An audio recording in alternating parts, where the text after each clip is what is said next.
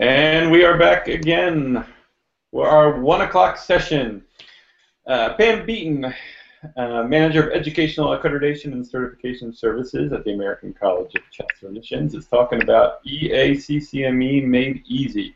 And no, Pam does not have a very dark tan. She's just a little dark with her lighting. But we are going to turn it over to her. Pam, take it away. Okay. Hey everybody, thanks for joining me today. I am here to talk about EACCME, and the reason why I suggested this to Derek is because when I initially went through the process, I found it to be extremely challenging, so I'd love to help others go through it. Feel free to ask me questions either during the session or email me afterwards, but otherwise, let's get going.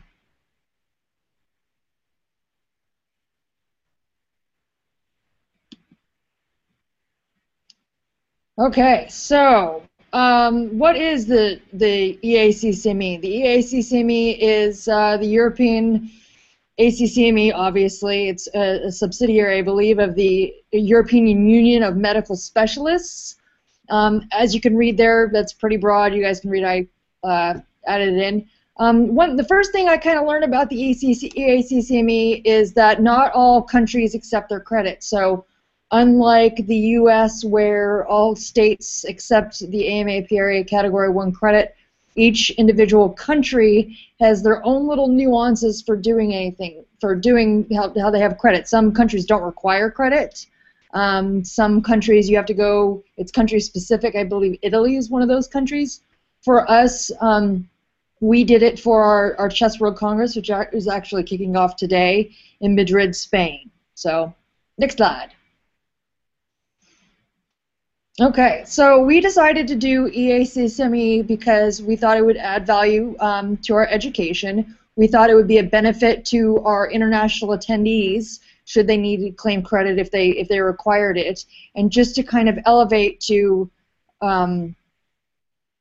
not trample on international soil with our U.S. accreditation. We were trying to make friends with them, and also because everybody knows I love accreditation so much, and I wanted to try something new.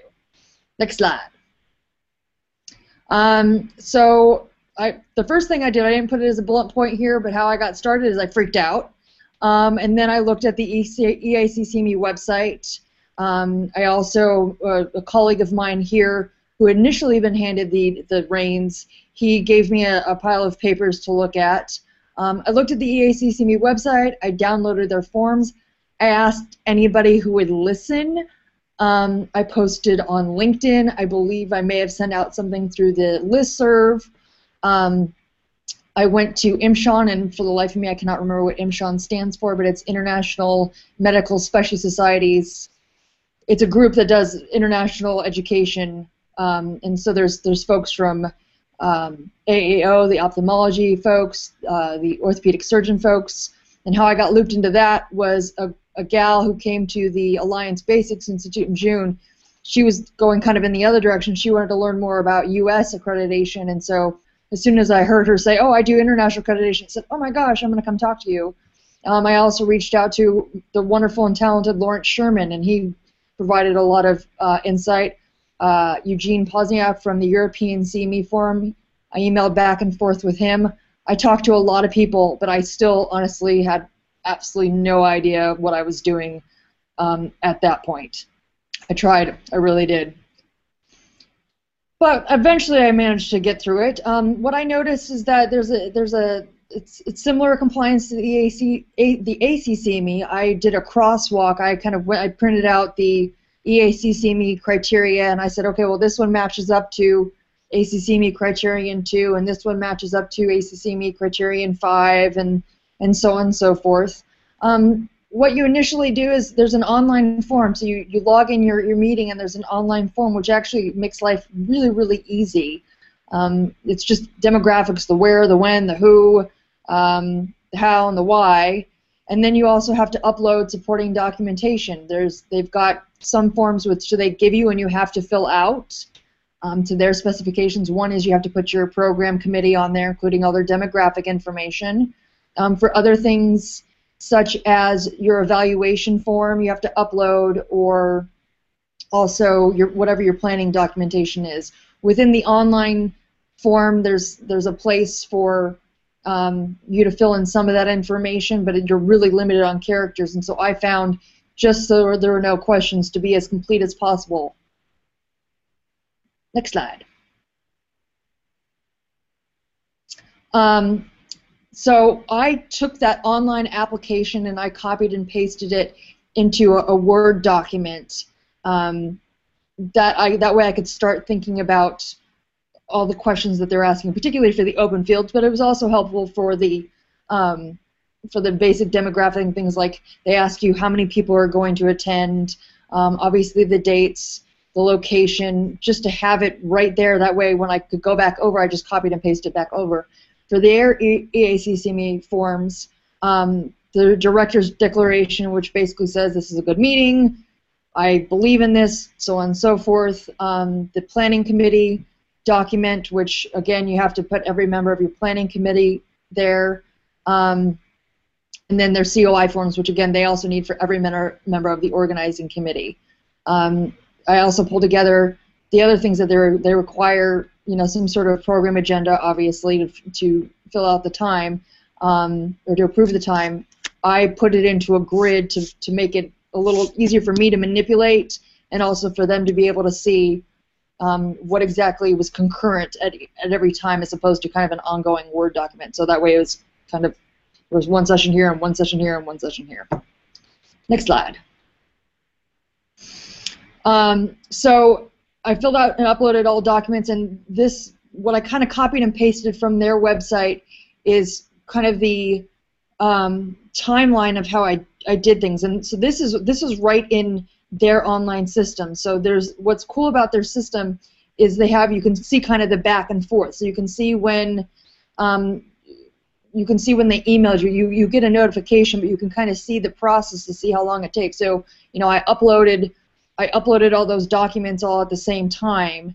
I started the application, and then I uploaded everything. But that way, there's a date stamp. So if they're ever saying, "Well, I didn't get this," you can say it's right there. But on the flip side, they can say, "Well, all the COIs there, the planning document, the list of organizing committee members. That's all up there." Next slide, please. Thank you. So I uploaded all my stuff. I put it all up there. I eventually received a response. There was a lot of waiting involved in this process. One thing that they came back to me with is that I had put on all the COI disclosure forms. I put their disclosure and such electronically signed. That was not allowed. I had to get a signature from every single individual. However, what they did allow is if I got a JPEG or whatever of the signatures and I chucked it on the form, then they did allow that. Like I said, we had concurrent sessions, so they asked me to break down the entire program itself by each day, and I submitted each of those individually. Like I said, there's back and forth through their online system, but it was easy to track. One thing also which I learned through this process is that, and so we also had thought about when we were planning our program, is they only approve up until 6 hours a day. That's their maximum they allow per day. I mean, I think it would be great, considering all the siesta time and the food time and all that kind of stuff. So they only allow 6 hours per day. So after I uploaded everything that the EACCME required, they're all check boxes, then it was sent to a reviewer, which acted like a surveyor. And so in our case, because we're chest physicians, it was sent to the European Board of Pneumology. This is on their website of a point of attention. This just kind of says that for certain specialties, it's going to go to a specific board for review. I'm not exactly sure who it goes to if it doesn't go to one of these boards. I would imagine that it's probably a similar process. They do have a surveyor, and I believe it was a physician as well, and it was only one individual. The reviewer contacted me with just a few questions, and they also reach out to you through the online system. Apparently I was missing a couple of disclosure forms, silly me. And then they wanted a couple other things. I think they wanted some clarification, but it wasn't super excessive in the questions that they asked, and I thought it was all reasonable. And then one thing I didn't realize in advance is that there's an accreditation fee for the EACCME, and there's also an accreditation fee for the EBAP. So the EACCME charges a flat fee, and then the EBAP invoice does based on the number of individuals. They wanted an exact amount of attendees that we would have for our Congress to be able to invoice us on that. So that was something I did not realize in advance. And you do have to wire it electronically in euros. So the EBAP reviewer, he took about a month. We submitted it, like you saw, we submitted it back in the beginning of November, and so this was right around the holidays. And the reviewer came back to me and kind of said, yes, I bless this, and then it had to go on to the EACCME. That took a long time. The EACCME has a little clause in there that says, I will not influence I will agree not to influence the EACCME on their decision making, so I was really cognizant of that, although I did reach out to them and say, do you have any news? Can you tell me anything? And I didn't hear anything. So from first upload to the notice of approval, it was about a little over 3 months, and so it seemed, in hindsight, it doesn't seem that long, but at the time it seemed pretty long. And this is what I copied this from the EACCME website. This is their recommended time for submission of an application is 18 weeks, and that's kind of what I did. I think I did be prior to 18 weeks because I wanted to get started so we could advertise enough in advance. But that's their recommended time. I say start as early as you possibly can. Next slide. What I learned is that although you can start the online process at any time and upload as you go along, I found it easier to have everything I needed before starting the online component. One of my colleagues that I talked to who shared their process with me, there was a lot of back and forth. Like they had started the process and they didn't have their COI forms ready, and so there was a lot of back and forth, like where are your COI forms, where are your COI forms, where are your COI forms? So having everything ready in advance, I think, was really a benefit. The other big thing is keep your program committees small, because to put everybody, particularly when they're international, put everybody on that document, the organizing committee document and the COI disclosures, to put all those together because they want them uploaded in one giant PDF. That was pretty time consuming just to get it from everybody, to put it in their format, because we also had to put in for the organizing committee document, we had to have all their demographic information. And again, I don't want to have to force choke anybody who hasn't filled out anything because I have to do that enough already. So keep it small, and then maybe expand as you go, but keep it small when you submit to the EACCME. Do whatever you need to do, but I found it really, really helpful to do my own crosswalk. There are certain little nuances in the EACCME criteria, mostly related to what would be under our standards for commercial support. But as long as I think you follow our standards for commercial support, you're good for their stuff. That some people think that they're a little more lax with industry, and I think that's true in some cases. But from the EACCME, it was a lot easier just to do it as if it was an ACCME activity from start to finish. Next slide. Like I said, the hard stuff was getting all that demographic information, just because these people aren't as easy to track down as you might think. Getting the signatures and making sure you get the wire transfer in euros. Thankfully, I have a great finance department who are totally on top of it, but that's something that you have to make sure you consider. Also, maybe doing the conversion sooner rather than later, so you know how much you're spending. Next slide. Oh, that's it. All right. So the only other thing I could share, I didn't know I was out of slides. I thought I made more. The only other thing I could share is that in the end, we also decided to apply our ACCME accreditation to this activity, mostly because of the Sunshine Act, because we do have U.S. faculty and U.S. attendees going over there, and we're going to be serving food and so forth. And then also just to make it easier for our physicians to claim credit, the EACCME and the AMA have a reciprocity agreement where a U.S. physician could download a form from the AMA website and send it in with their EACCME certificate to get credit. So there is that. And the AMA, we were going to initially go that route, and the AMA was great about working with me to send me a Word format of that form so I could enter in our information. But again, we just ended up doing our own ACCME credit as well for our U.S. physicians. Once you do get approved, they will send you a confirmation letter, and they'll also send you a certificate with some language, and they've got quite a bit of language on their certificate, so trying to cram that all into our certificate was a little rough, but they do give you a template, which makes life easier. At the end, they're going to want, much like grantors do, they're going to want some outcomes data and other types of things. I think they want a list of attendees and so on and so forth. But other than that, it wasn't a horrible process, but it definitely pushed my brain a little bit. So. How many different countries have you done programs in where you had to go through this process? This is our first one. Okay. This is our first one. And which country was it they did it for? Madrid, Spain. Did you have to do anything country specific?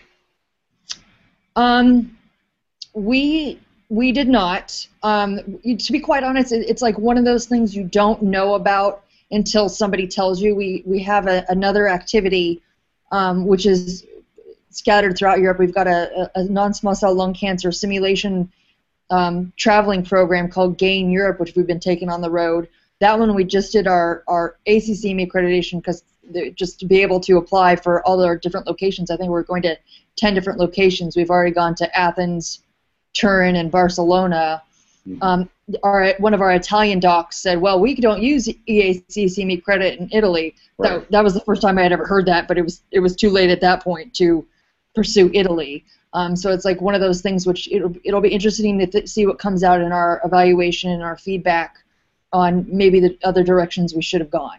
So. Right, yeah, I mean, that's my understanding. What can be the tricky part about it is all the different individual countries and what they might have specific to their, in addition to the general overall EACC stuff. I think that Dr. Coppolo has been working with the EACCME on that quite a bit, and there was just the meeting on February 28th in Brussels. So. Right. All right, well, great. I appreciate it. Some really great practical information. I know this is always a confusing area for me, so I'll be happy to have this as an archive to go back and look at when I have specific time. Anybody wants to email me? Sure, I'll have your email up and can do some direct questions to you. But thanks, Pam. I really appreciate talking. Okay. And we are done early. Yay! So that means I get to have some lunch. So we're going to keep our break, and we're going to start up again at 2:15 p.m. Eastern Time for the home stretch. So please come back. We have 3 really great presentations coming up. The first one at 2:15 is Brandy Plott. She's going to be talking about making ordinary med-ed presentations extraordinary, lessons from the world's best presenters. Then after that at 2:30 is Jason Olivieri. Statistical analysis and CME outcomes, and then finishing up with a last-second edition and everyone's favorite topic on the Sunshine Act, which we actually haven't had anything on. Yeah, I know. So it's great that got added on. That's by Ross Dworkin at Blue Grotto. He's talking about implications, applications, and approaches to complying with the Sunshine Act. So I hope a lot of you can come on back. 2:15 we'll get started. We'll finish up around 3:30. So thanks again, Pam. And I will see everyone back here at 2:15.